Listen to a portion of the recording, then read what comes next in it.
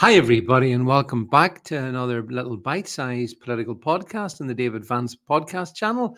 Do please check out the link to Quantum Hypno or kind sponsors below.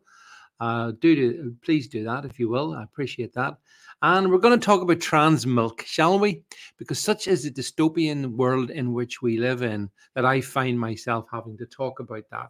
And if you wonder what this is all about, well, it's because according to one NHS trust, trans women's milk is as good as breast milk, apparently. Now, everything's wrong with that. Even before we get into the detail, that's completely wrong. First of all, what do they mean trans women? Well, they mean men trying to be women.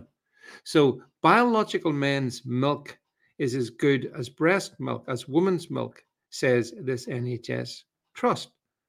Now, so what they're saying is this drug-induced chest-feeding liquid, which can come out of men if they go through the necessary treatments, is the same as that which their mothers give them when it comes to baby nourishment. And it's the NHS saying this. And that's why I keep telling you the NHS is a threat to our well-being, to our health. Everyone looks upon it, oh, where would we be without our NHS? Well, where we would be without the NHS would be, we wouldn't be getting messaging like this from the experts at NHS Services UK telling us that this highly processed chest milk from these mentally unwell men is as good as that which comes from a mother's breast. I mean, it is clearly dystopian. And yet, there we are. That is what at least one NHS trust in the UK is choosing to put out. But I think once we dive into it, what we discover is that it's so unreal. The claim that these biological men are capable, if not better, than women when it comes to breastfeeding infants. I read a study in terms of looking at the performance of this particular product from these disturbed males in terms of milk production, adequate nutrition, and medication effects. And essentially, the study that the NHS trust was mentioning suggests that trans women have to produce 8 ounces of milk a day. Well, for reference, a newborn baby will drink between 4 to 6 ounces a day for the first 2 days.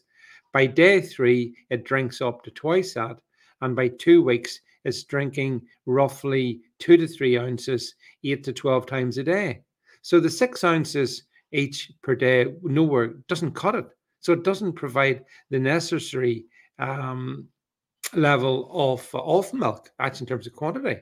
But on top of that, the primary medication used to induce these prolactin levels is called get the name right, domperidone, which was not determined to be safe for infants or children because of lack of efficacy.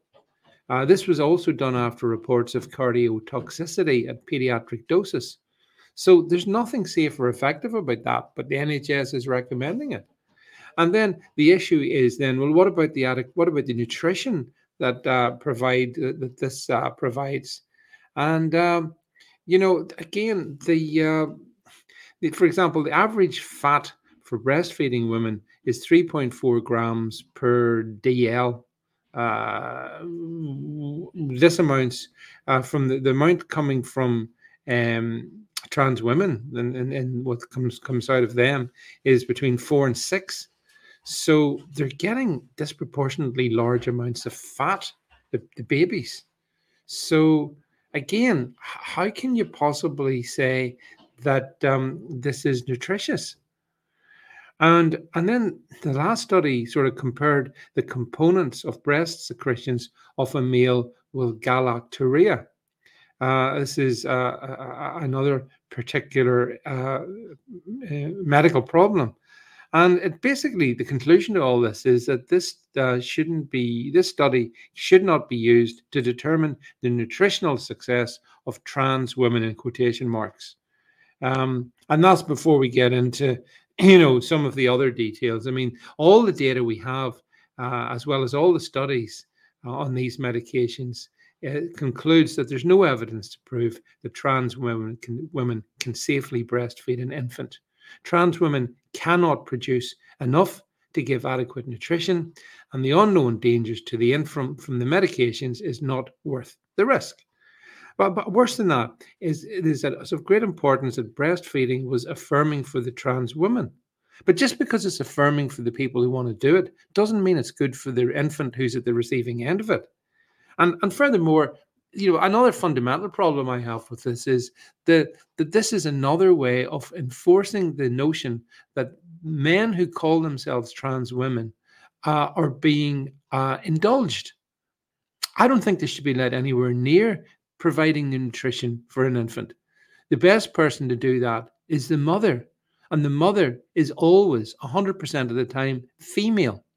And, this is how pernicious the trans agenda is. We now have NH Trust actually bigging it up, actually saying to people, yeah, trans women, yeah, just as good as mom, as biological women. No difference at all. Totally nutritious, totally safe. It's not just the danger of trans women, my friends. It's the danger of the NHS.